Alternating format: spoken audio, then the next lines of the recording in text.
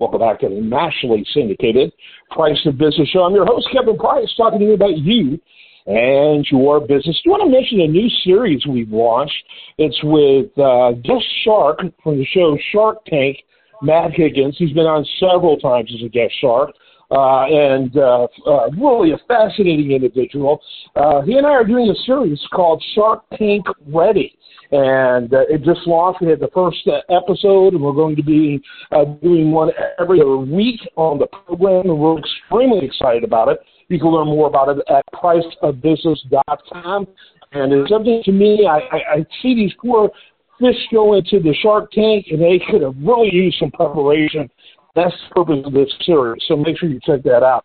Someone else you're going to want to check out is a recurring guest on the program. I'm talking to you this segment. He's a personal favorite. He is a show favorite. He is one of the people that we get the most positive response from when he's on. And I think a lot of it not only has to do with his approach and his style talking about business issues, but also because of the fact what he does is so unique and so needed, and that's Joseph Muse. And he's with a company called Business GPS LLC. Their website, businessgpsllc.com. Great name because that's exactly what they do is they guide business to where they need to be. And they do it in a way where they literally are only making money when you are successful. They sell success, not advice. And it's so obvious in their business model. Joseph, with that real quickly, exactly how your model works. And I'll just say in advance, this is the only way to do it. I think a lot of people pay for consulting because they really don't want to make the change. When they're paying for the advice on the front end, they don't have that big of an incentive to change. But in your relationship, you're only getting paid if they're successful. There's a burden on your clients to get going and get things done. I think that's huge in their success. Hi, Kevin. Always good to be on the show. Thank you. And, I draw the analogy to if you went to the gym and your trainer was paid for performance, how fit you became, imagine what your experience would be. Or if you went to a doctor and the doctor was paid on getting your body healthy, imagine what that would be. And that's what I feel like we do. Our job is to get your business financially healthy, and doing it on contingency. That one change, that one simple way of doing it, which is clearly where we put the client first. And isn't that what you want with your relationships, right? Somebody who puts you first, that one change makes all the difference. Yeah, absolutely. All right, and again, it's businessgpsllc.com. Let's get into our topic today. I think it's really timely. It's one of the drums you beat very often on the show, and I think it's because it's so important, taking an accounting-first approach to your business. Let's face it, people like it warm and fuzzy, and accounting is anything but. But, as a result, people are ripping themselves off by just not keeping a helpful eye on how the money is flowing and where it's flowing to. This is the drum that we keep beating, and I'm hoping maybe we take it from a little bit different perspective today, and that helps drive that message home for people. Here we are in our 12th year of business. All we do is deal with companies that are distressed financially, and so it's a unique perspective that we have, Kevin. And the one common theme that we always see is that the business owner doesn't know their numbers. That is, if I said to you, if you could just know your numbers, your odds of success would go way up. Wouldn't you do it? And so taking, some of my recent client experiences, maybe a way to look at it, I always tell people, do a spreadsheet first, right? Lay down your daily expenses, your daily inbound cash receipts, and then do that for a week, and then do that for a month. But I want to kind of, again, take a different perspective. Business owners are salespeople. That's typically the case, and you and I have talked about that. And what they do is they take an approach where sales then build operations based on those sales, and then the output is accounting. That's just a secondary outflow of the process. When really, Kevin, what we should be doing is focusing on the accounting first. Okay, let me get to a profitable business. What does that look like on paper? And then what I have on paper then dictates how I set up my operation. How many people do I have building the widget? How many people do I have behind the counter? What do I pay for this? What do I pay for that? And then that dictates your sales. What do I sell it for? How much do I need to sell? Do I need to change how I sell? So you need to look at it from the opposite direction. And so many of my clients, almost probably all of my clients, get themselves into trouble because they go, I don't know, I've been selling. Our sales are up. And that really doesn't matter, right? What matters is the bottom line. Yeah. Yeah, we hear all the time about cash flow. And trust me, cash flow is important, but what's really important is profit. And, you could be selling all the time. You could be bringing in the bucks, but in the end, you're just looking at it, and it's like these numbers don't add up. And it could be everything from not doing a very good job on collecting to, simply underestimating what your outlays are and compare to what your income is. Right. And other things, obviously. Those are just two examples. Right. And a business, as we've said, only goes out of business for lack of cash flow, lack of profitability. So, what would you rather have? Would you rather have a business with 3 times as many sales and no profit?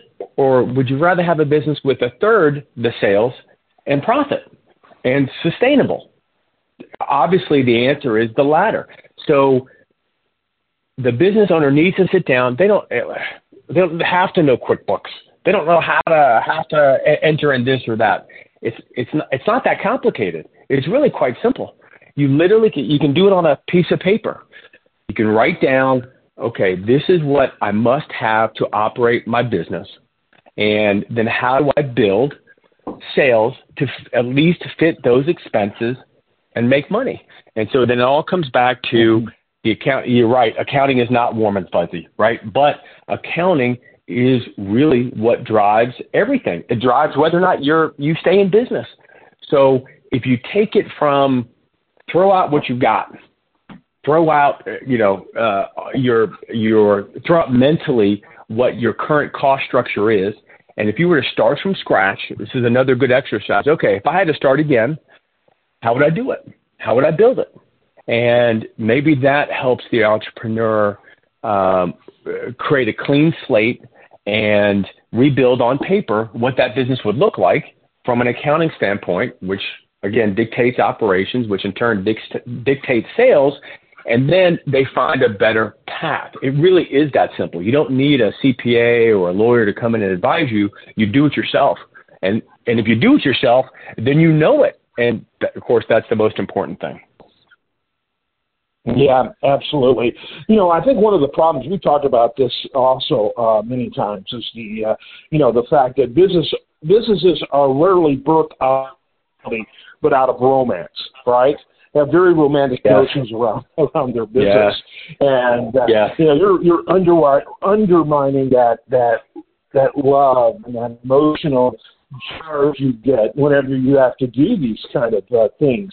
But the reality is, if you want to keep the love, you gotta have this element as part of your business. You gotta go beyond the romance and be grounded in reality if you want to keep that thing you love going for years to come. Right. Well, I think that romance is helpful in some way, right? Because it helps get you started and it helps kind of get you through some of the pain that growing a business is. I think back to some of my successes, Kevin, and had I known going into the business how difficult it was going to be, I don't know that I would have done it. But to your point, you want to, it's like a marriage. You go into a marriage, you're in love, everything's wonderful. But a marriage really is, if you want to have a successful marriage, it's It's success is built on the little things every day that you do to invest in that marriage. And people have been married for 30, 40, 50 years will tell you it's work, right? There's effort that goes into it, and you're constantly investing yourself in it.